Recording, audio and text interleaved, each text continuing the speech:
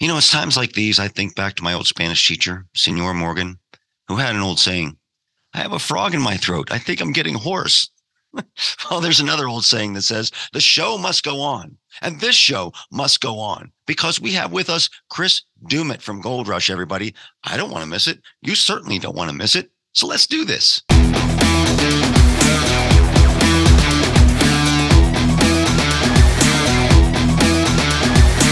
Blabberbrains. Welcome to another episode of Blabberbrains Show. Ugh, my throat. As they say, the show must go on. I am very hoarse right now, but tell you who's not hoarse, who's very not hoarse, is the guy over there, the big M, Mark Anthony. What is happening, sir? Hello, everybody out in Facebook, Instagram, YouTube, Pornhub land, whatever it is, wherever you're listening to us and watching us. Hey, don't forget about our audio listeners too. We have a lot of people on Spotify and iHeartRadio and Apple Podcast and Google Podcast listening in. And I seem to always forget about mentioning those, but we do have a lot of a wide listening audience. I know this for a fact. On Spotify, we are in at least 13 different countries of people that tune in to listen to us. So that's pretty awesome. Okay. For two schleps from Pittsburgh. So, well, I hear that there's tens of Chinese kids having a bowl of cereal in the morning and listening to what we're doing. Well, and of course, this was a recorded show, so they can listen to us at any time of the day. Speaking of which, I know you said China, but I'm actually doing learning Japanese through Duolingo. Okay. I don't know how much I'm learning to speak it as much as I'm learning to recognize some of the characters that they're showing, like the symbols. It's with Japanese, it's all like symbols and stuff like that. So, and I'm trying to do the lessons over and over again so that they're ingrained, but I'm just like learning like numbers and colors and other word phrases, but I'm not sure like some things that they say, which is good morning is Ohayo. So I'm not sure, like they always say it like that, Ohayo.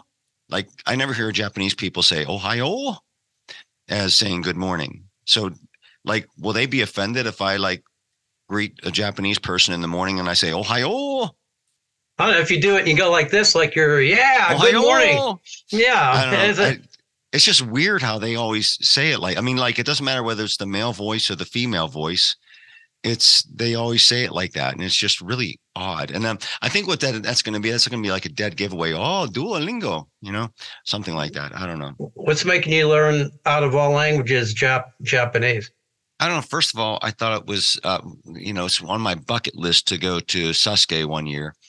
And I was, every year I watch Sasuke, which is the original version of American Ninja Warrior, which is over in Japan. This was their 40th tournament since 1997 this year. And when they broadcast it, they show all the Japanese commercials, and they're always pretty funny and stuff like that. And I never know. And of course, there's no subtitles or anything like that because this is like a Japanese broadcast, and you just watch it online. But I'm like, oh, like I wonder, like I want to understand what they're saying. So I just thought I'd learn Japanese through Duolingo. And I don't know. I mean, I could be into it for a year and probably know how to say like maybe one or two sentences. It's just when you get older, man, it's just harder to learn a new language, I have no idea. I have no idea because I haven't tried it before. I mean, I thought years ago about learning Spanish just because I thought it would come in. It would be, I do in so many jobs that I see that I'm qualified for. Every now and then there's that one where if you could speak Spanish, there's a plus. I mean, when I worked years ago as a pharmacy tech, I was working with that AIDS medication, Crixivan, when it was first released. And we had a lot of people come, we had bilingual people and like, I don't know if you call it customer service, but, I was a pharmacy tech, but I was also taking calls and things. And we had a chart where if somebody came in speaking Spanish, that there were certain phrases that I could say, and they weren't spelled out the proper way just for pronunciation, to say, uno momento, to hold on a moment, or, I can't remember, but I would read them off and then transfer them somewhere else. And, I had a year of it in my freshman year in high school, and I had a terrible teacher. He was such a asshole. I mean, I could go into some stories about him with things that he was just a jerk, and he would assign like 3-4 hours of homework every night for just an elective. And I never did, I was able to do some basic communications and stuff, but, I know probably about 20 or 30 words. That's not going to do me any good. Well, I took 4 years of Spanish in school, but if you don't use it all the time and you don't speak it all the time, it just kind of goes away. It's not like, it's not like riding a bike where you can just pick it right back up again. I mean, I can probably understand it more than I can speak it. But when you and I, you might remember this story when you and I were 21 and living in Florida and selling swimming pools. And I once sold a swimming pool to a family that didn't speak any English. They only spoke Spanish, but they understood English. And I could understand Spanish, but I couldn't speak Spanish that well, even though I just had 4 years of it in high school. And so I was saying things in English and they could understand me, and they were saying things back to me in Spanish and I could somewhat understand them. And it was pretty wild. And I ended up selling them a pool. I mean, so if that's bilingual, then it served me well. Yeah. I mean, nowadays, at least if you had a basic command, you could talk it into your phone and hit translate and at least be able to function, like asking for where the closest bathroom is. That's cheating. Yeah, but it doesn't matter if I have to really go to the bathroom and nobody's understanding me, I'm going to give that a shot. I wanted to learn Japanese. I wanted to learn a different language. It was funny because my daughter Sarah and I first started learning Hawaiian together. And she started first learning it. I'm like, I want to learn Hawaiian too. So we were doing it, but we kind of both gave up at the same time. The thing is, like I said, with Duolingo, I hope that like as you advance in the program, that like you start like knowing like what I'm saying and like in sentences. Right now I'm learning words, right? And I guess eventually you could put the words together. But Japanese is pretty cool because like all their symbols make sounds, and you string them together to make a word. And so like when you look at Japanese writing, you're like, it's just like a bunch of mumbo jumbo. It looks like a bunch of, cool artwork or something like that. But each word makes the same sound. So it's not like English where like you could have, bear, right? And there's a bear in the backyard, right? There are two different bears, or I'm bare naked and you know what I mean? Whatever. Right. I couldn't bear it. They all sound like bear, but they're all spelled differently. Or we have like long A's and short A's and long O's and whatever. The symbols are the symbols. So whatever sound the symbol makes, that's the sound it makes in the word. So it's actually simple when you put it that way. It's just knowing what what sound the symbols make, knowing like, so when you hear a word, I see that's the thing I'm going to have a hard time with. I know I'm going to be able to probably like speak Japanese, but maybe not understand Japanese. Hey, if you did all you need is some basic words. If you had to function like help, stop, hi. Well, right now I'm just on the basics. I've only been doing it for a few weeks, so I'm sure hopefully that if I keep it up, that who knows? Maybe in a couple of years, I'll be speaking rudimentary Japanese. So that if I ever do get to go to Japan and watch Sasuke live in person, which is on my bucket list, I'll be able to say hi, which is yes, konnichiwa, which is hello, and ohayo, which is good morning, stuff like that. See, I can do that too. I just go. Right. Yeah, but you'd be like going hi, and it'd be like, hi. They'd be like, and all you're saying is yes. When you say hi, it's yes. Yeah, I just go like this. Right. Okay. Just wave. I can do that too. Just bow to them. Yeah. All right. Well, enough of that. So to be topical, I just wanted to talk for a brief moment about the news that came out today about Alec Baldwin. Did you hear about that? Yeah, I in fact, was it Yeah, I guess it was like around 11 o'clock. I had a TV on behind me while I was putting together some emails, and they broke in. I'm thinking it's probably going to be something about one of the snowfall or a storm or something like that.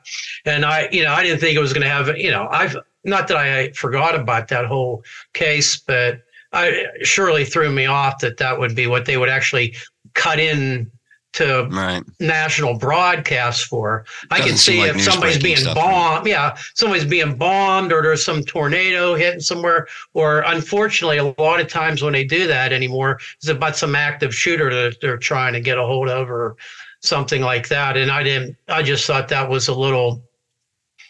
Well, I guess if you're the family, I mean, it's a different story. But for that to break through all the major networks, for them to stop programming for that, it's a shame. I just thought.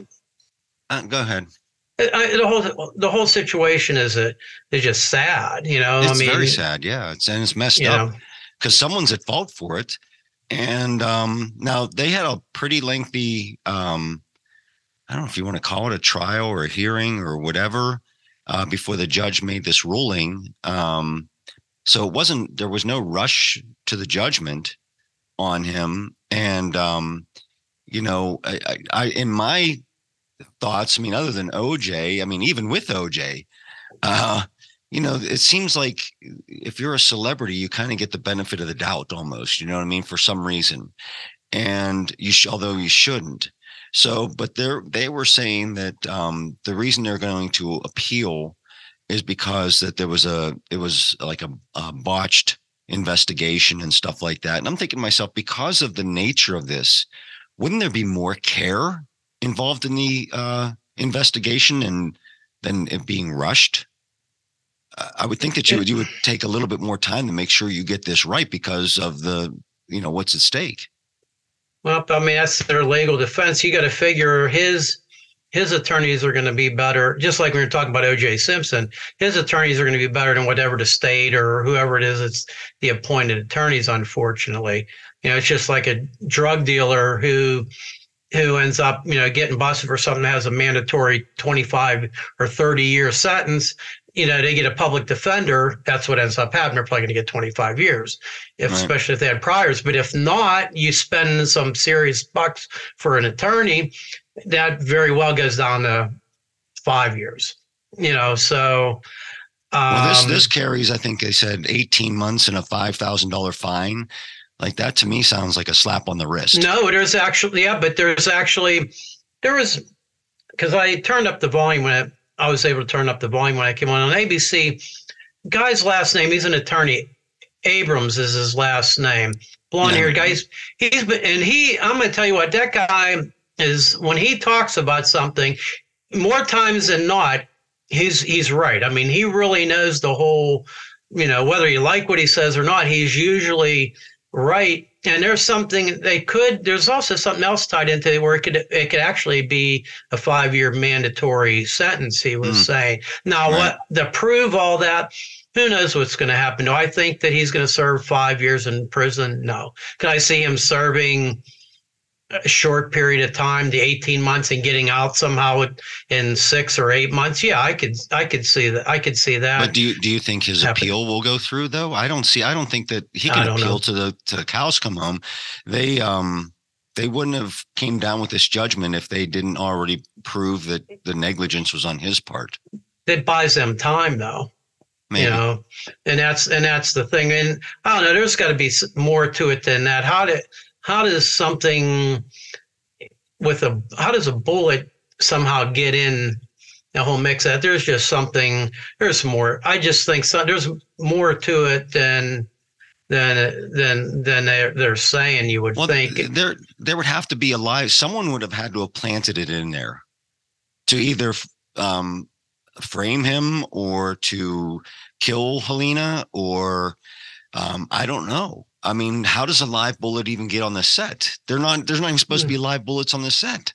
Yeah, I mean, that's the crazy thing. And look, I'm not an Alec Baldwin fan. No, me either. I'm not. I mean, he probably wouldn't be a bad guy if he didn't have such an anger management issue. Because I'm serious. Because there's so many things that he did, like all his Capital One commercials. He did only for some charity, and he had the checks written right to them. He didn't even get into the middle of using it for tax purposes and things like that. But when you got these guys like that have that terrible anger management problem, and they just blow up on anything, they go on a tangent, and they're idiots. It's like Mel Gibson when he goes off. I mean, I don't know. I mean, I feel bad for him just because of this. I can't imagine what it would be like to do something when all you thought you were doing was doing a scene and somebody dies. Yeah. I'd rather been the person that got shot and killed than be on the other side. I have to live with that the rest of my life. And I feel bad especially for the family of hers. I mean, it's awful. It's one thing when somebody lives a long life and they died of a heart attack, or they, had cancer and 6 months later they passed away, and they're in their 80s, and if they lived a good life. But when somebody's young like that, I mean, just a kid basically. And it's just sad, for she's married too, right? I think she was so, married. Yeah. I mean, for her spouse, her husband. I don't know, man. How do you move on from that? It's sad, but whatever has to happen, hopefully whatever happens is exactly all the facts are correct, and there's nothing left out or anything. If whoever has to, whatever legally and where things really lie actually occurs that way. And that's it. I mean, it's just unfortunately, that person's not alive anymore. And there's just no way that's going to come out good. I mean, there's never going to be a good ending to it now. Just as we said, we're not fans of Alec Baldwin, but that doesn't mean I want there to be the wrong judgment on him. I want whatever judgment is on him, it should be the correct judgment. And, if there was a lot of other actors at the time that said that he is 100% responsible for making sure that gun was not had the proper, was rigged properly. And so it just seemed to me right from the get-go that Alec Baldwin was trying to shift the blame immediately. And that might have been legal. Some attorney might have been in his ear telling him that too. It doesn't matter. I wouldn't be surprised. Doesn't matter. Then he should have kept his lips shut. He shouldn't have been saying anything instead of trying to blame someone else. He should have just said, I'm going to let the investigation, take place, and you'll see that I'm innocent or whatever. But there's other actors coming out and saying, that use guns in movies all the time, and just say, look, it's part of the routine when you're an actor that you go through that with the coordinator. You check the firearm, you go through it before you even think about using it. So it's not just on someone else to hand you a gun loaded with blanks. It's up to you to go over it with them and make sure that everything is correct. I understand all that. I mean, he didn't intentionally do anything to harm anyone. But no, he didn't intentionally do it, which is why it's an involuntary manslaughter, because he was negligent in his actions that caused the death of someone else. And that's why it's involuntary manslaughter. Yeah, it comes down to lazy. You think that, well, geez, we've been doing this for days. How's there going to be a bullet? I think it's just ridiculous at this point that they're still using guns that could fire bullets, frankly. Yeah, why put anything in there? Because everything, I guess for realism, whatever. But with CG effects, it's so easy to put muzzle fire on it. I've done it before, in my workplace, and just working on a video, you put a muzzle fire on the end of a gun and it looks real with smoke and everything. And it's not that hard to do. So, anyways. Especially nowadays you go to a store and a kid's gun, how realistic it looks. I just think that they should, after this, I don't even think they should. That's it. There should be no real guns on the set. Come up with something else with all the technology that there is. So it's an extra added step or not. Look at what just this situation had happened. Do you want to be tied in that? Do you want to live the rest of your life being part of that, even though it was an accident? Not me. Yeah. Time to move on, I guess. All right. So on a little lighter note, let's boast about a few things. So cue it up. Level boast. No, I'll let you go first this time. Well, you have something to boast about. I've got something short to boast about. But unfortunately, I didn't do anything with this microphone to be able to switch it over. I was just I didn't even think about it until you brought it up, because I generally forget about it. But I had this because I'm down here in my music room, and I just bought this thing back in December. And so let me get this off here. This is probably not going to sound good through here. This is a Martin single O 18 series. 18 series is one of their standard series models, one of the originals from years ago. They started making this again a few years ago. It's a parlor size guitar. It's a small body guitar. It has a shorter scale on it. Fits great sitting on the couch and things like that. It has a nice full sound for how small it is. It's all, of course, 100% wood, spruce top, mahogany sides and back. I do believe that's mahogany. I have a cape on there. I was messing around with the song. And yeah, it's really nice. And I bought this this would be great for me even performing because it's small. There's big dreadnoughts. Like I can't, like on the Christmas video, I'm too small of a guy for that. I bought this because it's, I could sit on my couch or anywhere, it's out of tune with this cape on it. I don't even know if that's coming through or not. Yeah. But I mean, the sustain for as little as the body is. It's fantastic. This would have been great recording my EP. Probably a live performance. If you're playing with somebody else, even with a pickup in it, probably not your best guitar because it's not gonna have that booming sound of a big body guitar. But for a song, they're getting popular. These they call it parlor guitar because this body's small. I don't feel like going over there and grabbing it with this connected to me, but I'd show you like a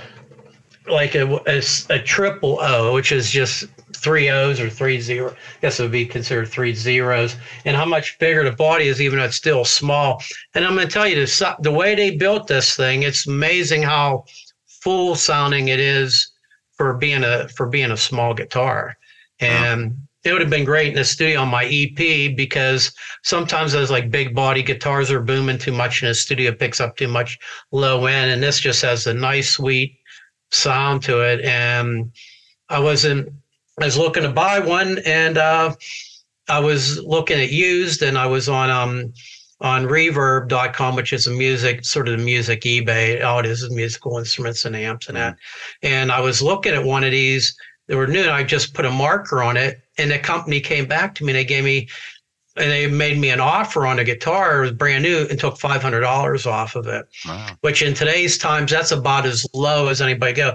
It's advertised everywhere. If you'd gone to Guitar Center or something like it, it'd been like 500 or maybe 550 more than this. And then, of course, I ended up winning that guitar all the way in the back them because I started following them afterwards, and I won this Les Paul Special all the way in the back. That's an $1,800 guitar. And it was like a week later, they're having a contest where it's like, hey, guess the weight of this guitar down to the 1/10 of an ounce, and you win this guitar for free.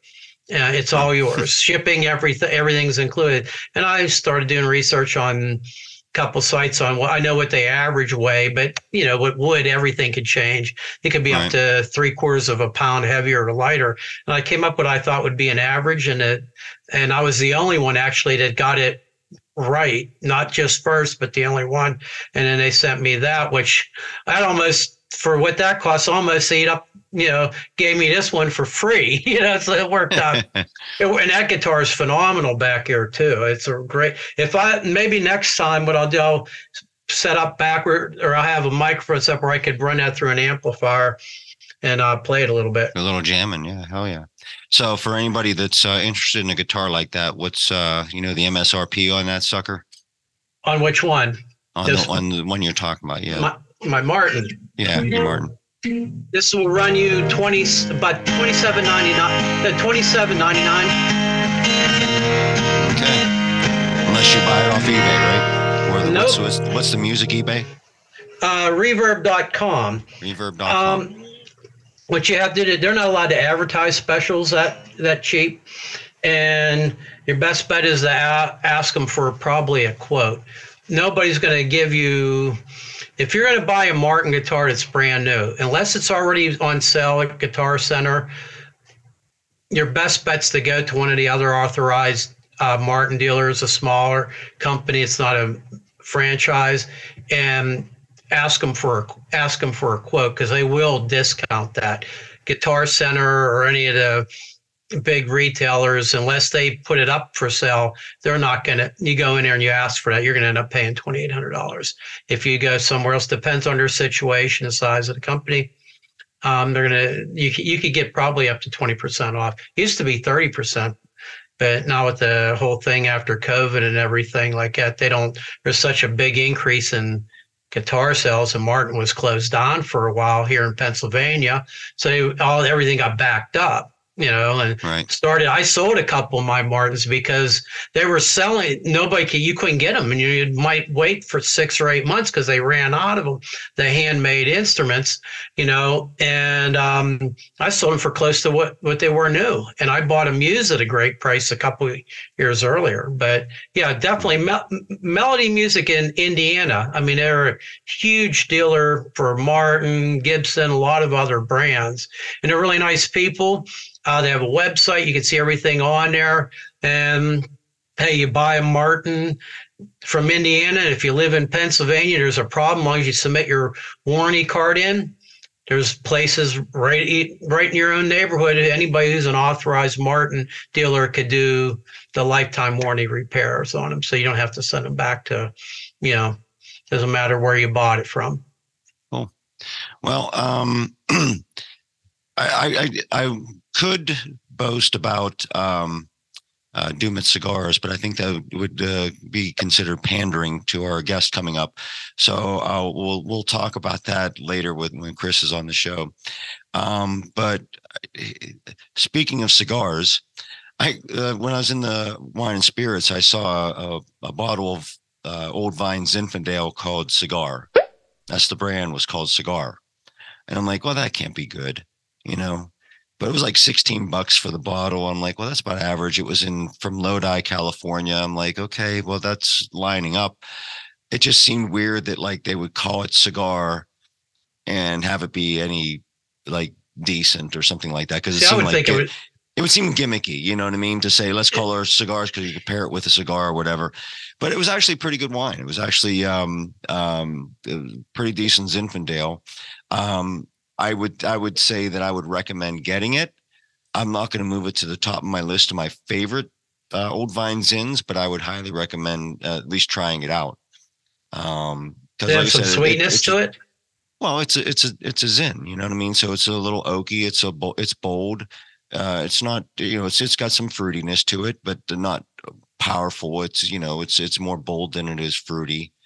I would recommend it. It's like I said, because it kind of surprised me that it would be kind of as good as it was, because I wasn't expecting too much from it. So anyways, so that's all I got to boast about right now. So let's end the segment. Level boast. All right. So I want to talk about just one other thing. So, we talked about before that we're people listen to us in 13 different countries around the world, which is kind of cool, but we do have a large audience in Pittsburgh. So I just wanted to talk just for a couple of minutes because, we got Chris coming up here soon, about the Steelers' decision to keep Matt Canada on. And I've got some thoughts. I was going to talk to you about that. Before you even go into that, I had a feeling that was going to happen because we were at is it Jernigans or Jernigans, and we watched the last Steeler game. Right. And on the way home, I'm on my way home in my car, and I'm listening. I'm like, yeah, I'll listen to a little bit of the post-game show. And I can't remember, I don't think it was the DV when it was on 93.7 The Fan. And they were already talking about how well the offense came around the second half of the season, and how now we're starting to see the great results from Matt Canada. So I knew that was probably, I knew that that's probably what's going to happen. Now they're going to judge the second half of the season where we only played one team with a winning record, right. And we probably would have lost that game if their backup quarterback wasn't there and screwed up at the end. So that's what they're going to judge things off. Yeah, the team did get better and started gelling, and the offensive line did better than that. But look at the level of talent from the first half of the season to the second half of the season. All of our losses. That tells you those are the teams, except for one. Well, we did lose to them once, but with a winning record. Right. Well, here's my thoughts on this. When I first saw an article come out that said that they said, is Byron Leftwich going to be the Steelers' new offensive coordinator? And I said, that would be cool. I said, because that would be one step closer to him probably getting the head coaching job. And then shortly after, they make the announcement about Matt Canada. And we all know that Matt Canada is just Tomlin's puppet, right? So I think that Tomlin didn't want him in there because it's, it'd be one step closer to getting him out. And not only that, but I don't think that Leftwich would have been his puppet. So my guess is that behind the scenes, the Steelers might have told Tomlin that they're not going to extend his contract. So why finish out the season bringing on somebody that's not going to be your puppet and someone that possibly could take your place? I don't know. Like I said, that's just my guess on why they decided to keep him. I think he went to bat for him and just said, probably told him all the same things that you're saying, which was what they said on the radio. And I don't know. Well, we'll see. Tomlin's got one more year on his contract. I think if they were going to extend it, they probably would have done it immediately after the season. And they didn't. So my guess is possibly the Steelers are looking to move on after 2023, but maybe I guess time will tell.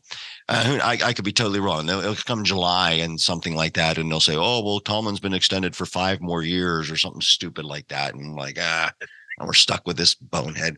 Look, it's not like that Tomlin is a horrible coach. And he's just not a great coach. He's not as great as people think he is. Like, so we have one playoff win in the last 12 years. And that's like, I know, and we are still in the times where it's, what have you done for me lately? Right. True. He pulled something out of his butt this year by not having a losing season. So he's never had a losing season, but that's fine. Like, it's like you get to the dance, but then what do you do once you get there? You just forget all about your date and you just go start drinking or something like that. You don't care. You only cared about getting to the dance. You don't care about the actual dance itself or the date that you brought there. And that's not the signs of a good coach. The only accomplishments he's ever had were with Cowher's team. And I don't know. You and I have beat this to death, but just for the people out there listening, I'm just going on record to say that Tomlin, for all of you Tomlin apologists, I get it. I know why you love the guy. I know why you're into him and why you think he's a great coach or whatever. But I'm saying the data and the stats don't back that up. I'm a data and stats guy. I'm looking at the numbers, and just because you have winning seasons time after time after time after time doesn't mean boo in the NFL. It's what do you do to get to the postseason, and then what do you do once you get to the postseason? And more often than not, obviously, only one time in the last 12 years, they only advanced past the first round. Now, that's one time in 12 years, they haven't made it to the playoffs all 12 of those years. So, again, I don't know. That's my thoughts on that. So anyways, I need to really take care of my throat here. And before Chris comes on. So we're going to take a short little break. I'm going to power up my my voice here, and we'll be back with Gold Rush's Chris Dumit. Blabberbrains. We had to fight for this stuff. It wasn't just an easy lead. And we did see gold in the upper mats. You want to see the rest of it? Yeah, I want to see how we did.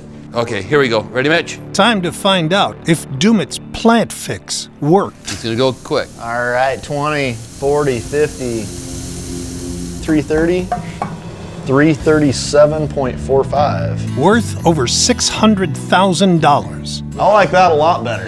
Yeah. That's a lot better. That's 4 times what we got on our first cleanup. You know, so if you can keep that plant running. Keep your mouth shut. Be saying that too loud. That thing will hear you. It's got a mind of its own. You shut your mouth. No problem there. And welcome back to Blabberbrain Show. My throat is still hoarse, but we are so excited to welcome our next guest, Chris Dumit from Gold Rush. Let's give him a big round of applause. Yeah. Thank you, man. Good to be here. Thank you for the invitation. Yeah, Chris, I mean, I tell you what, I've been watching you on TV for a long time right now. I'm so glad you got to come on our show here because, you know, there's a lot of people to not get attached to on Gold Rush. Let's put it that way, to be mild, right? There's some people you want to pull for, some people you don't want to pull for, but I think the most consistent cast member is Chris Dumit, to be honest with you. And I don't know if that's because that you and I are a lot alike. I think if we were neighbors, we'd probably be hanging out or something. I mean, I love cigars. I love wine. You know, we're both bald. You know, I love the golf. You love the golf. I mean, there's we share a lot of the same passions together. So, but you know, I don't want to make this. We'll talk about Gold Rush coming up. But, you know, I want to get, you don't do a whole lot of interviews, first of all, do you? No, I don't. For being on TV as much as I am, I actually have a pretty private life. Not that I'm against doing interviews and stuff. It's just that I'm not really one of the big players like Parker, Tony, you know, Mitch, he's getting in there now. So I just, I keep a little profile. Well, that's why we're blessed to even have you on, and thankful that you're doing that. And like I said, I like to have guests on the show that I am interested in knowing more about and asking questions and stuff. And my thought process is, if I'm interested, then possibly other people will be interested in as well. So, you know, we know how you got on Gold Rush with Todd Hoffman's crew, and of all things, you're just building a cabin for him or whatever. Yeah. But what I want to know is, leading up to that point, what was Chris Dumit doing? How did you even, you know, get involved with the Hoffman crew before that? Like, what was life for Chris Dumit before Gold Rush? A lot calmer. Well, I was a furniture cabinet maker for several years and a plant carpenter for 32 years. And I retired at 55, and I was just messing with the house, fixing up the kitchen for my daughter, when one of the original cast members, Greg Rimsberg, I know his dad. And his dad got a hold of me and asked if I would go up to Alaska on his nickel and build a cabin for Greg and his family. Okay. So, you know, what sportsman wouldn't love to go to Alaska? And so it was supposed to take 10 days. And all the materials were there. When we got there, the materials were there, but they were still standing with limbs on them. So we had to find a sawyer to set up all this lumber. And he didn't have the best work ethic in the world. So instead of taking like 10 days, it took almost 10 weeks. Oh, wow. And by the time I finished up the cabin, and I was kind of intermingling with the production guys and such, and I came home. And the next day, production called it, asked if I was coming back. And, oh, I'm all done with the cabin. You like who you are, you know, and the Hoffmans need somebody, because Jimmy Dorsey had just left. Right. And they needed to fill that void. So I packed up a bag and took off and went to the MSHA, the mining safety classes for the state, and joined the Hoffmans. And that was 13 years ago. So I got to be retired for about 3 when all this started. Well, I mean, so, you know, I see you in like a lot of the big equipment, you know, trucks and stuff like that. Did you have any prior experience to running that big equipment? Well, I grew up on a farm. I was fostered out to a farm. So tractors, big trucks, stuff like that, I was pretty familiar with. At work, I would drive forklifts every now and then. So that the loaders, you know, those are pretty much like a forklift. Right. And that's what I started in, was a loader with the Hoffmans. And then you just don't stay in one job. You always have to progress and move up. And so I moved from a loader to an excavator, and you don't want me in a dozer. No, no, that's not good. Yeah, I can do a lot of damage. I say that because, well, I mean, now obviously you've been doing it for so many years. Like when you know you're in there, you just seem like it's like so comfortable for you and so natural for you to be in the big machines, even though you don't do that all the time because you know you're in the cleanup room. But so that's why I just didn't know if you like what kind of background you had in that or anything like that. But so you have no mining experience, much like Todd Hoffman. You had no mining experience before going up there to join him. No, I had no idea what gold mining was about. But it was like most people, I always like learning things. Right. And it was a challenge. And I was in the heavy equipment with both the Hoffmans and with Parker, and I messed up my back. I actually had to have back surgery, which got me out of the heavy equipment. That's what got me into the gold room. Okay. And the challenge for me is recovering every little flake. You know, I try to get just every flake we can possibly get, and I enjoy doing that. It's easier on the back.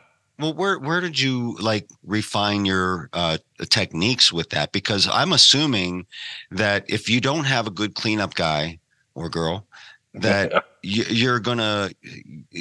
I mean, you could be losing a fair percent. I mean, even half of a percent or a half of a percent is a lot of money whenever you're talking about gold mining. So, like, your job is extremely important to make sure you're getting all of the gold. So where did you learn to refine your techniques? You know, it's trial and error. All the mines that you see on TV, except for maybe Fred Lewis, we all have the same cleanup equipment. It's just, you know, who works it the best. And I've always experimented. I'm sure I lost a lot of gold learning how to recover gold. Right. But some of those mines up there, they'll lose 3, 4, up to 7% of their gold. Wow. And wow, that's a lot. Yeah, we lose less than 1/1000th of 1%. Wow. Wow. Yeah. So you're saying you're probably the best cleanup guy up there, right? Yeah. There's a guy worth your weight in gold. Pardon? Worth your weight in gold. Oh, not that much. Believe me, I get fat in the winter. There's a guy that comes around all the mines up there, and he buys a scrap out of the gold rooms, and the miners get a percentage back. And I told him, I said, you know, I really think you and your wife and kids should go to Hawaii. I just don't want to pay for it. And by refining my cleanup techniques, you know, he's not real crazy about getting our scrap now. I'm kind of proud of that. No, that's awesome. So, I mean, sorry, I don't mean to bounce back and forth, but bounce. What like, I know how you ended up on Parker's team, but it was probably from referral from Greg, correct? Once more, please. Whenever you joined Parker's team, it was probably around season 3 or 4, somewhere around there. 3. Yeah, I think 4. Well, yeah, you're right. 4. 4. Okay. Yeah. And but other than stating the obvious, why did you part with the Hoffman crew? Well, the Hoffmans were going to go to South America, and I saw that as a total disaster before they even went. Good call. And you know, my original intent was to help the Hoffmans become successful miners, to learn how to mine and support them as much as I could. And when they left the Yukon, they were actually pretty good. It wasn't the best ground that they had, but they had a pretty good recovery rate. So I thought, well, between that, they don't need me. And I wasn't real fond about going to South America. I decided, well, I'm done. They don't need me. I'm going to retire. Right. And so I almost did. And just like the Godfather, you know, every time you try to get out, they pull you back in, right? Starting to feel like a professional football player. I keep trying to retire. Right. So, well, I guess that begs another question. If it weren't for the show, would you be doing this? Would I be minding if it wasn't for the show? Yeah. Oh, I think so. I flat out love what I do. I really do. It's so fun. And the challenge of trying to get all that gold, keep the scrap way down. I have to stay busy. I would probably drive my wife crazy if I was home all summer. She barely puts up with me for the 6 months I am home. Right. So I'm saving my marriage. There you go. That's a good way to look at it. Well, plus, I mean, I think they, even though you're called out into the field every now and then, you're pretty much refined to the gold room. Correct. So, and boy, what a sweet setup you got there. You got their little island out there that you practice your chipping and stuff like that. So you say you don't get rusty there. But I'm assuming there's no golf courses up there. So there's one. There's one. Yeah, top of the world golf course out of Dawson City. You play in the snow or what? Well, no, it can get pretty chilly, but you got to watch out for bears. It's kind of wooded, and there's an air horns that scare the moose off the fairway. It's kind of cool. The last tee time is at 9 p.m. because we have the 24-hour daylight. Right, yeah. Yeah, and the gold room. Our original gold room was just a wall tent, and it finally collapsed. So Parker gave me the okay to build that, the gold room you see now. So I built that, and then I built that floating green, and we have floating golf balls. There's a dart board down there. There's a canoe, radio-controlled boats. You probably see those on the wall behind us. Right. I try to make it a playground for the kids, but I call them kids. They're 20, 30-year-olds, right? Right. But, those we work 7 days a week, 12 hours a day. Mm-hmm. And we don't get huge blocks of time off. So I try to make that gold room area kind of a R&R. Yeah. Well, that's the other thing, too. I mean, it's kind of hard to fake some of the adoration that the rest of the team has towards you whenever you're doing the weekly weigh and stuff like that. You almost are like a father figure around the mine there, I think. So was that like almost like you're like how the way you saw it? Like, I'm going to, I know your personality. You've got that great personality.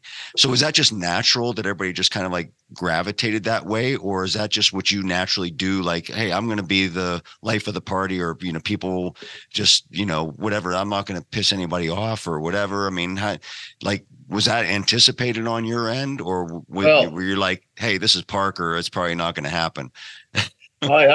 I didn't volunteer or try to play that role. But there again, these are a lot of young men and women. We've got a lot of young ladies up there. Right. And my wife and I have 2 kids, but we helped raise about 8 others, Wow. And it's a hard life. People don't realize just how hard of a life that mining is. Right. Not just the work, but the life. You're in a camp. You don't see other people. So it almost becomes like a family environment. And the tighter you can make that family environment, the more the crew looks out for each other, and they help each other out like a family would, brothers and sisters would. So if you can create that environment, you get a lot better work environment also. Well, after and it's okay. I know you probably want to be modest with this answer, but it's okay not to be. But after Parker's grandfather passed away, do you think it like you played a role in his maturing, because he has matured over the years, and especially after his grandfather passed? Do you think you played a decent role in that? I probably did. There again, I didn't try to, and there's no way on this planet I could possibly ever replace Grandpa John. I mean, right. The bond between grandson and grandfather, I've never seen one as strong as that before in my life. It was just totally amazing. But Parker was young, and I think he needed a shoulder to lean on. And there's another person in our camp a lady that almost plays like a mother role. Mm-hmm. And she's a great help too. And I think between the two of us, we kind of helped him with some hurdles. Yeah, well, he's definitely grown up, matured, and now he's got one of the biggest operations up there. You know what I mean? It's unbelievable how he's not just grown as a person, but grown the operations up there is just outstanding, amazing. And from what you don't get to see behind the scenes and stuff like that along. When Christo goes up there, he's more interested in just talking to individuals and the teams and stuff like this without going deep into behind the scenes. But the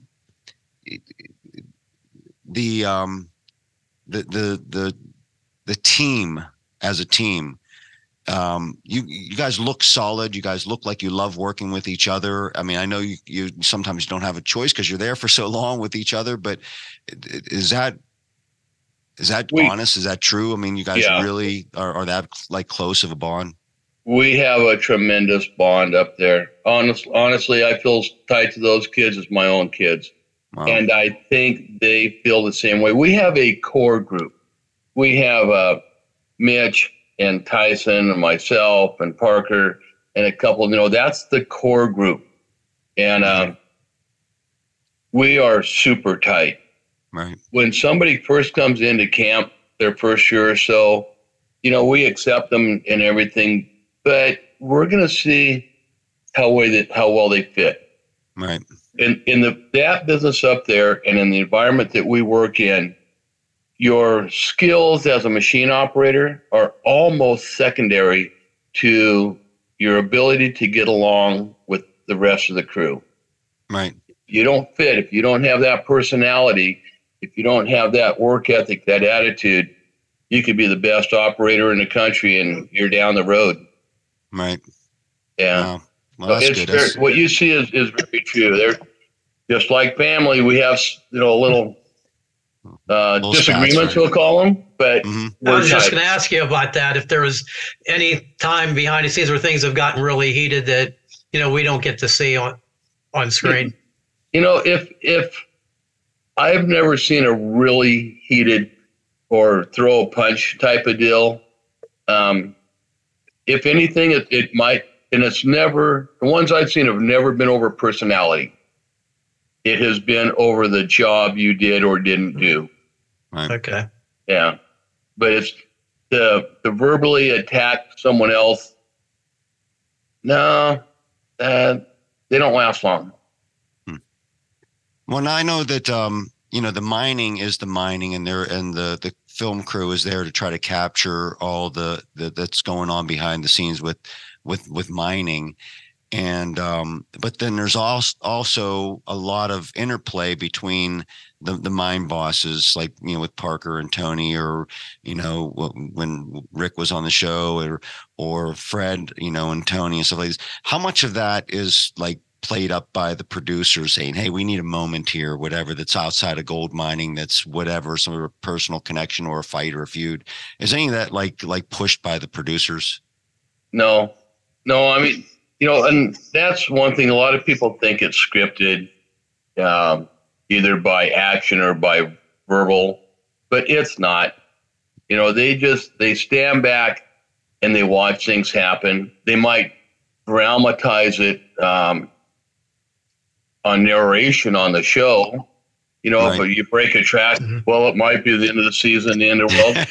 Everybody breaks tracks, man. Right. It's a way of life, all the plant broke down and, he's losing 4,000 ounces of gold. We didn't lose it. Right. I mean, it's in the ground, right? Right. So it's the way that they word it, but right. Every stupid thing you see, every stupid thing you hear, that's us, man. That is us. We don't need help.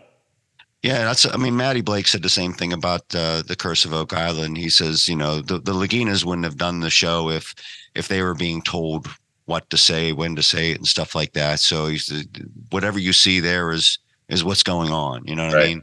So that's cool to know. It's production's number one rule when they come in is they cannot interfere with our mining. So for us, mining is number one, TV is number two. If production goes away, if Gold Rush goes away, you could rerun the seasons for the future, because that's what we're going to be doing. We're going to be breaking tracks, blowing hydraulic lines, right. and mining. Yeah. Well, I guess, that's, and you guys often break the fourth wall where, you see some of the guys like yelling at the cameraman, hey, get back, get out of the way, whatever, you know what I mean? Whenever there's an emergency or something like that. Right. And so, they're doing the best job that they can, trying to capture as much as they can. But yeah, I can see where they could probably sometimes get in the way of and they do, trying to get that shot. And a lot of these production guys are studio cameramen and sound guys. They've never been in the field. So when a new camera person, when new production people come in, they go through safety classes. They don't realize that when you're in the loader, you can't see the first 20 feet behind you. They just walk behind it like a Sakar. Right. Yeah, they go through safety classes. A lot of times we're not wearing sunglasses because when they move around in the cut, we have to make eye contact. Right. You wave to guys, and an operator, the operator waves back to the cameraman, which means now we see each other. With sunglasses, you can't see that eye contact. Right. So it's when we are wearing glasses, more than likely it's a GoPro. They have hundreds of GoPros, it seems like, everywhere. Oh, yeah. I could tell you a couple stories about that, too. Looks like they'll waste some GoPros, too, whenever they need to, just to get shots and stuff. I hear they lose about 19 of them a season. They average about 19 GoPros a season. Right. Yeah. Well, I mean, whatever it takes to get the shot, right? Yeah, exactly. Well, let's transition to Doom Cigars. I'm a customer of Doom Cigars. I buy them. I enjoy them, especially I just bought a batch of D10s. Well, thanks for your support. Yeah. But whose idea was that? I mean, you're smoking cigars all the time. Somebody, whether it be you or someone else, said, you know what, we need to kind of, do something with this because, you're getting notoriety from the show. You love cigars. Let's launch a cigar brand. Whose idea was that to start that? The public. Believe it or not. The public, yeah. Wow. On social media and just meeting people. When are you going to start your own cigar company? Do you have your own cigar brand? And it just kept going and going and going. And I do not have a business mind. Right. And so I really never gave it a lot of consideration until a couple things happened. I was invited to Napa Cigar down in Napa, California for a meet and greet. And we did that, had a lot of fun, met a lot of cool people. And his business partner is an importer. So I asked, would he import for me? Yes. Then I got a hold of an old cigar smoking friend of mine who teaches, he's a professor teacher at the college, and he teaches how to start and operate small businesses. Need I say more? Right. So he and I worked out a partnership, and we got a hold of this importer, and we started Doom Cigar with just 2 cigars. That was just barely over 5 years ago. Well, so obviously you keep adding more, and you're still going. So does that mean things are going pretty good there? Yeah, they're going good. We're having a lot of fun at it. Right. My business partner's name is Harry DeWolf. And when we were talking about starting up, I said, Harry, if this company fails or succeeds, either way, my goal is that I don't want to have to ever buy another cigar as long as I live. That was a goal. We've reached that point, by the way. So you smoke Doomits exclusively, or is that what you're saying? And we listen to our customers a lot, right. For flavor, size, things like that. We have some pretty strong regular customers now. Mm-hmm. And we're always trying to do little special things. We got a special coming up. I can't give it away right now, but like for Christmas, we had a special box of cigars made and things like that Right. People have asked for. Well, I took advantage of the free shipping, the Santa Chris special. Oh, did you? Yeah. So, any Churchills on the horizon? Any specials? Any Churchills? Oh, I'm thinking, because we just got done testing like 6 more cigars to try to pick one. I'm trying to think if there was a Churchill in there or not. I don't think there was. Well, maybe sorry. eventually. Yeah. You want one? So, Do we need to make you up some Churchills? absolutely, I would love one. Okay. That's what I like to smoke. That's my favorite too. Is it Churchill? Is it? Yeah. All Yeah, right. Mike gave me one of your cigars. I haven't had last time I saw him, I haven't had a chance to be outside to actually try it. And It's I'm cold. looking It's cold forward here to in Pittsburgh, so Oh my gosh. I try not to smoke in the house anymore. I mean, I have the HEPA filter thing, and it's been so cold I haven't been even able to go out on my screen-in porch where I have the clear vinyl sheeting up.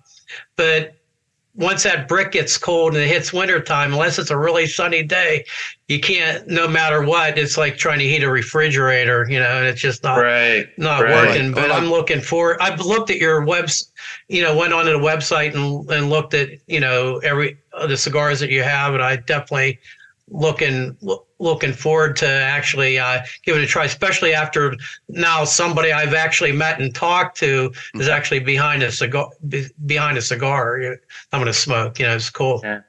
I forgot. like the D10s. The D10s were good. I think I had a D8 before that. What's your favorite of the Dumet cigars? Yes. First of all, I forgot. See, I'm in Palm Springs right now. Okay. So I forgot the rest of the country is a little bit on the cold side. Right. I knocked out 18 in a cigar this morning already. But I like the Apprentice. Okay. It's a mild, but like on a higher mild side of a cigar. I like the Rechancho, little short, stubby 4-inch. I've had those before too. Rechancho, yeah, I like those. Those are probably number 1 and 2, and then the Master, and that I like that one. I haven't tried that yet. Yeah, and it's just my least favorites are the little 380s, only because I don't care for little small cigars. They look remind me too much of a cigarette. Right. Yeah, I don't smoke much of those. Mark has from time to time those type, but to me, I like the 60 gauge, something a little meatier behind it. But anyways, so are you still making your own wine? I did not this year, but I'll probably I will in 2023. I think it's hard. Mitch has called it your hooch or something like that before. A prison hooch. Well, up there is hard. I don't want to say this. It's not hard to get alcohol up there. That's for sure. Right. But it's hard to get to town to get it, and it's really expensive. We're in Canada, and so I brought some winemaking stuff, and I just bought a whole bunch of grape juice, and I made that into wine, and that's where the hooch came from. Right. Yeah. It's like the backyard wine. Yeah. I start with grapes, and it's always risky because I get home so late in the year. I'm getting home in mid-October, and a lot of times the grape season is done. So that has a lot to do with whether I can make wine this year or not. What's your favorite kind of wine overall? Red. Any red? I make a Cab Merlot blend, 50-50. That goes really good. Yeah, that's my Cab. favorite. I like Old Vine Zin, and I like Shiraz or Syrah, both of them. Syrah, yeah. Shiraz usually comes from certain parts of Australia, and Right. the Syrahs, that version in California. So I like if it's bold, if it's oaky, if it's got a lot of uh, power behind it, a lot of flavor, burst of flavor. That's I like the red blends. I like like I said, Gnarly Head makes one of their brands is called 1924, and they make a double black. They make a double black cab and a double black red blend that is just incredible. So much flavor in those. And I like a few of the bourbon barrel ones, but not all of them, because some of them are just like a little too they almost like they're like killing the wine flavor with a little bit too much of the bourbon flavor. Oh yeah, some of them you just open it up and it's like, oh. But I tried one, and it was here in our state. The state controls pretty much the liquor sales. There's a few grocery stores they're allowed to carry wine, but not any spirits. And I bought one, and I was like, chairman selected. Our state bought a bunch, like somebody supplied, and they sell it as a discount price. Sometimes there's some great deals, but I had one. Oh my God. I opened it up, and it was just like, it was even stronger than open up a bottle of bourbon. I mean, it was just like making your eyes burn, and it was just. I'll give you my mailing address. That sounds good. Well, yeah, I learned through the years that different yeast gives the wine different flavors. And so I found a yeast that I like, a real fruity flavor, in my wine. So, not super dry, but I like that. I know it's grapes when I drink it. Right. Yep. Yeah. I've been, over the last year or two, been getting more into like some of the European wines, like from France or Spain or something like that. And Italy. And I never ventured to get those type of wines before, but I'm actually really liking whenever I see them on the chairman's selection, as Mark said. And I'll just sample them because you get a good deal on them and just see what this is like.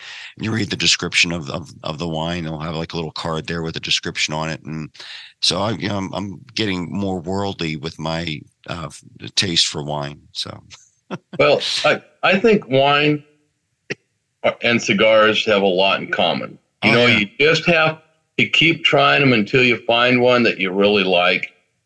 And don't worry about price. I'm not going to get that wine because it's $2 a gallon. Right. If it's $2 a gallon and you like it, who cares? Yep. Buy one bottle of expensive wine, dump it out, and put your $2 stuff in there and drink it.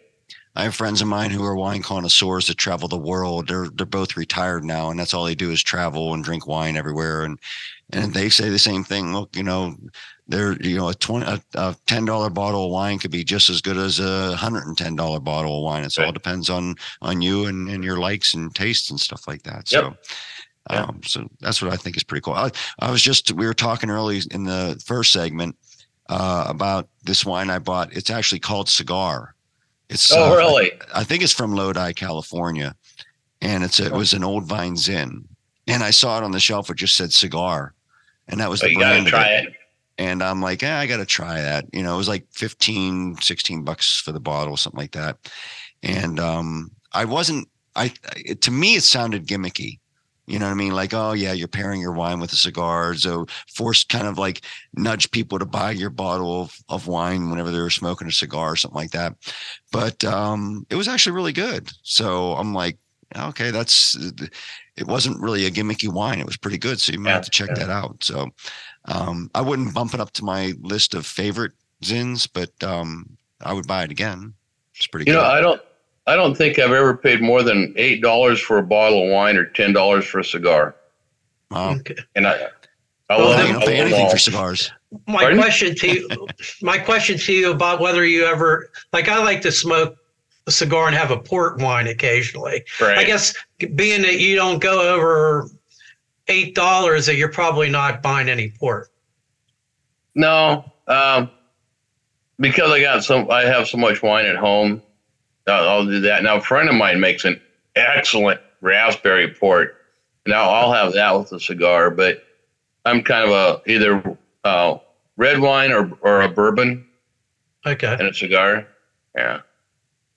Oh, yep. See, like I said, if we were neighbors, I think we'd be hanging out. Oh yeah, I think so. So what does Chris do on the off season? Well, once I get home from the Yukon, I spend a few weeks working on the business, catching up with Harry and what's going on, trying to develop new cigars, new products and things. And so I'll spend a few weeks on the cigar business. And then my wife and I are snowbirds. Okay. So we come from Oregon, we come down to Southern California. Mm-hmm. That's where I'm sitting right now. That's why I was able to go golfing this morning. All right. And I'll be here for about 4 months, and then my wife will stay here, and I'll go back up north and back up and go way north. It's still too cold for her to go back home. But yeah. Yeah. Well, I'm not my dad lives in Florida, and I lived there for a couple of years, as Mark did for a year with me a long time ago. And I go down every year to watch the Super Bowl with him.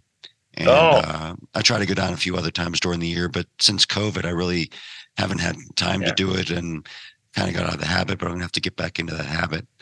But get to play some golf whenever I go down here. But it's weird because like it's February and I haven't played golf up here since like September. So you get all that month off and you don't have any practice or anything like that. Yeah, my winters can actually be warmer than my summers. It's what month are we? Flip there, yeah. We're in January. It's actually been pretty cool down here this year, but it should be in the 70s right now. And in February, it's going to start bumping up in the 80s, and we don't see that up north. It's just a hot day, now, obviously.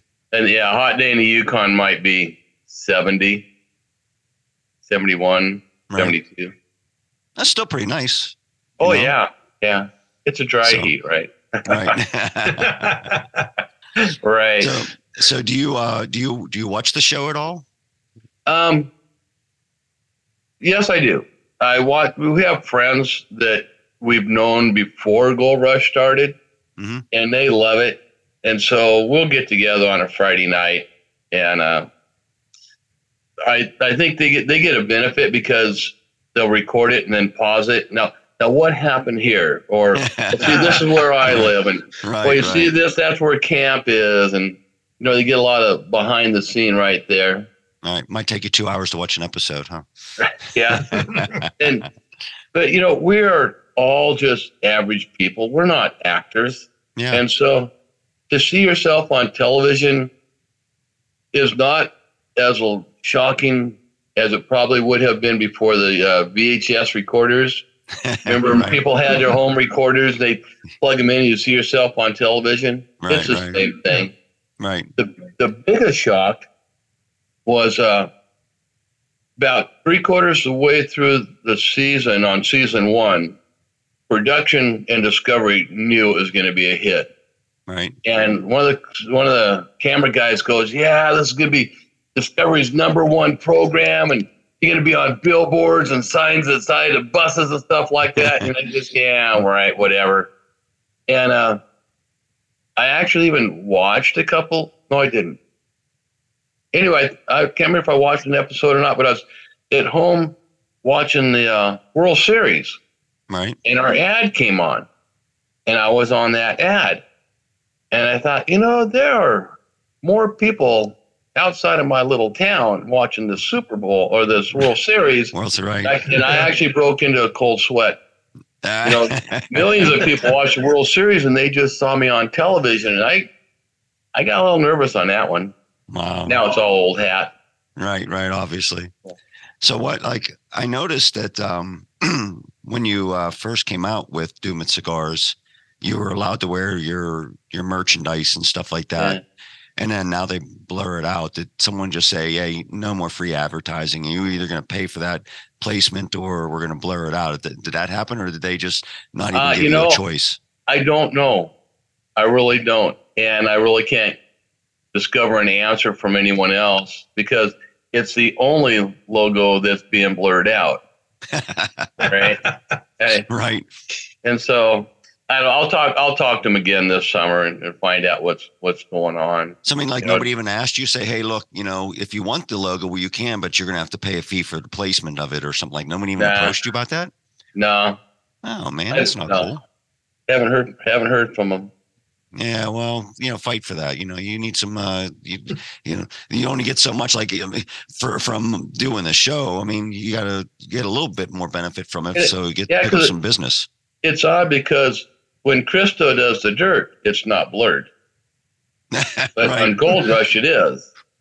Maybe that's because now it's on the dirt's only like on the internet, and I don't know if it's on the TV anymore. We get a really good response from the dirt.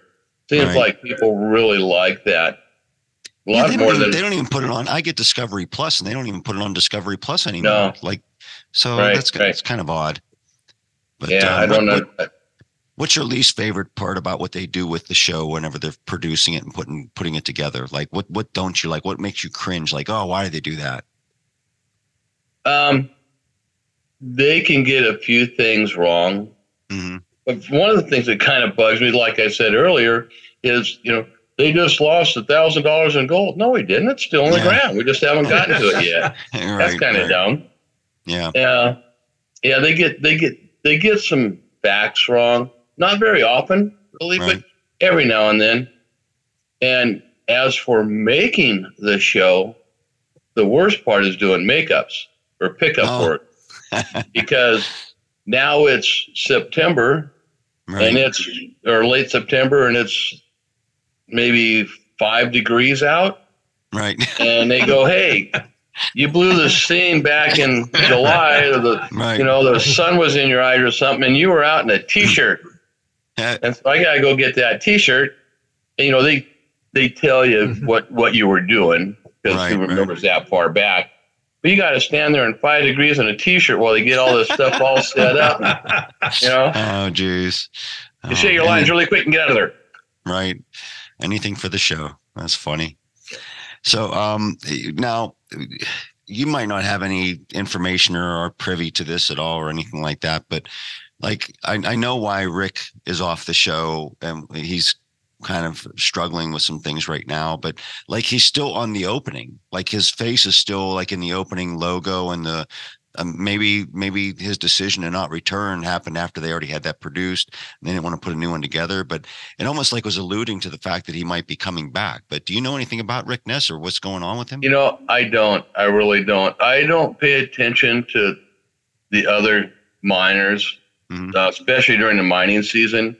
Right. And I'm not in contact that much with Discovery, and I'm not a major player. And so actually there are people on social media that know more about what's going on with not just Rick, but Gold Rush than I do. Right. I just do my thing. Yeah. All right. Well, like I said, we're not doing try and dig, but I ask questions that I want to know the answer to, and if you knew, you knew. If you don't, you don't. Whatever. So, is there do they? At what point in time do they tell you if you've been renewed for another season? Is that usually before the end of the season? Is that after the end of the season? Is it different? It varies. I know that like Tony and Parker and the big names, they're in January. Mm-hmm.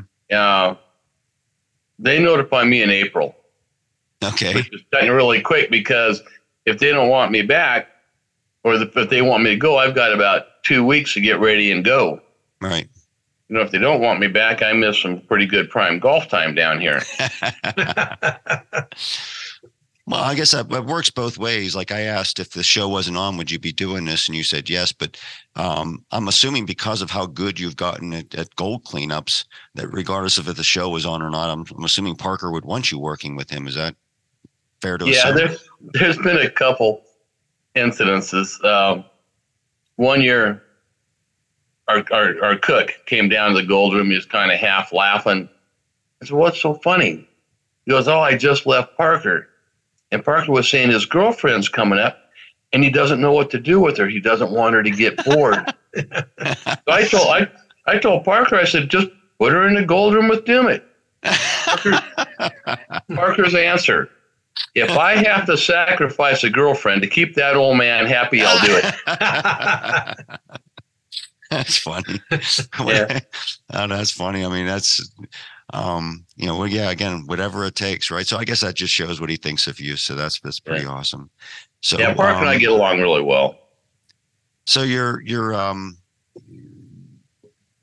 say you usually go down when, about April? Right. Okay. So you're probably getting a call here coming up soon. So, and again, that's regardless of whether Discovery is going to be filming or not. But do you know that there's going to be another season of Gold Rush? I would say there's going to be. It's still their most popular show. Mm-hmm. And I don't know why they would pull the plug on it, when it's still number one. I mean, other than, maybe, I mean, it seems like they keep trying to find other minors. I don't know how Fred's season is going to end, but they kind of tease it up, like they teased it up before, where he's finding better gold and stuff like that. So maybe he gets a win. And then there are those two young brothers now that they snuck on the show that were near Fred. They're not having too good of a season, but it seems like almost like they're stretching to try to find more people to put on the show or something like that. Maybe in place of Rick, since he's not there. But that could be part. Yeah, that could be. I know that we, the Schnabel crew, we have gotten really, really good at what we do. Mm-hmm. And it's hard for production to get content. Right. There's not a lot of the dramas and the failures and the setbacks and things besides throwing a track and breaking a hose. So it's hard for them to get content out of us. Right. And I think they're doing a great job, but I think maybe that's why they're throwing in more guys, more, like Fred and the two brothers. Or maybe with Parker having another operation now in Alaska. Yeah. Is there going to be like split time between both sites now? And that could be too. Right. There's some things I can't say about Alaska yet. So we're expanding, and that might help pick up a lot of content. Right. Yeah. Well, that's awesome. Okay, so anything you want to plug right now? Anything you've got coming up besides your cigars or anything? Any like charity golf events or anything? It's kind of, it's kind of embarrassing to plug cigars, right? But no, we're just having a lot of fun with those, and we're really battling on trying to keep the price down. Right. Since COVID, we just got brutalized. Almost everything doubled. Right. And so we're I hate price increases. Mm-hmm. And so when I'm the guy that's doing it, I kind of feel bad about that.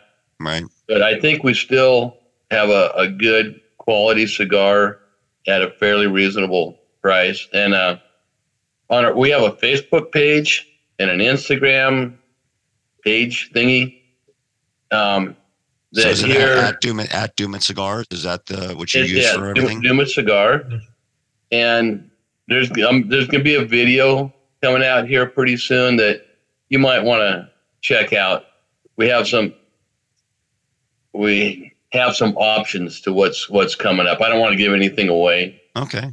But we're having fun. The website is DumitCigar.com. DumitCigar.com. Yeah. We'll flash all that up on the screen here for people to be able to find you. Well, thanks. Appreciate that. Yeah. So once again, we really appreciate you taking the time out to be on the show. I know you don't do interviews, and maybe you were surprised that someone wanted to have you on the show, but I'm thinking to myself, like, why isn't he booked like every week on people's talk shows? That's the way I think. Dodging the bullets. Yeah. So, well, thanks for the invite. This has been a lot of fun. Really cool. It was great talking. Glad you like the cigars too. We'll have to nice meeting you.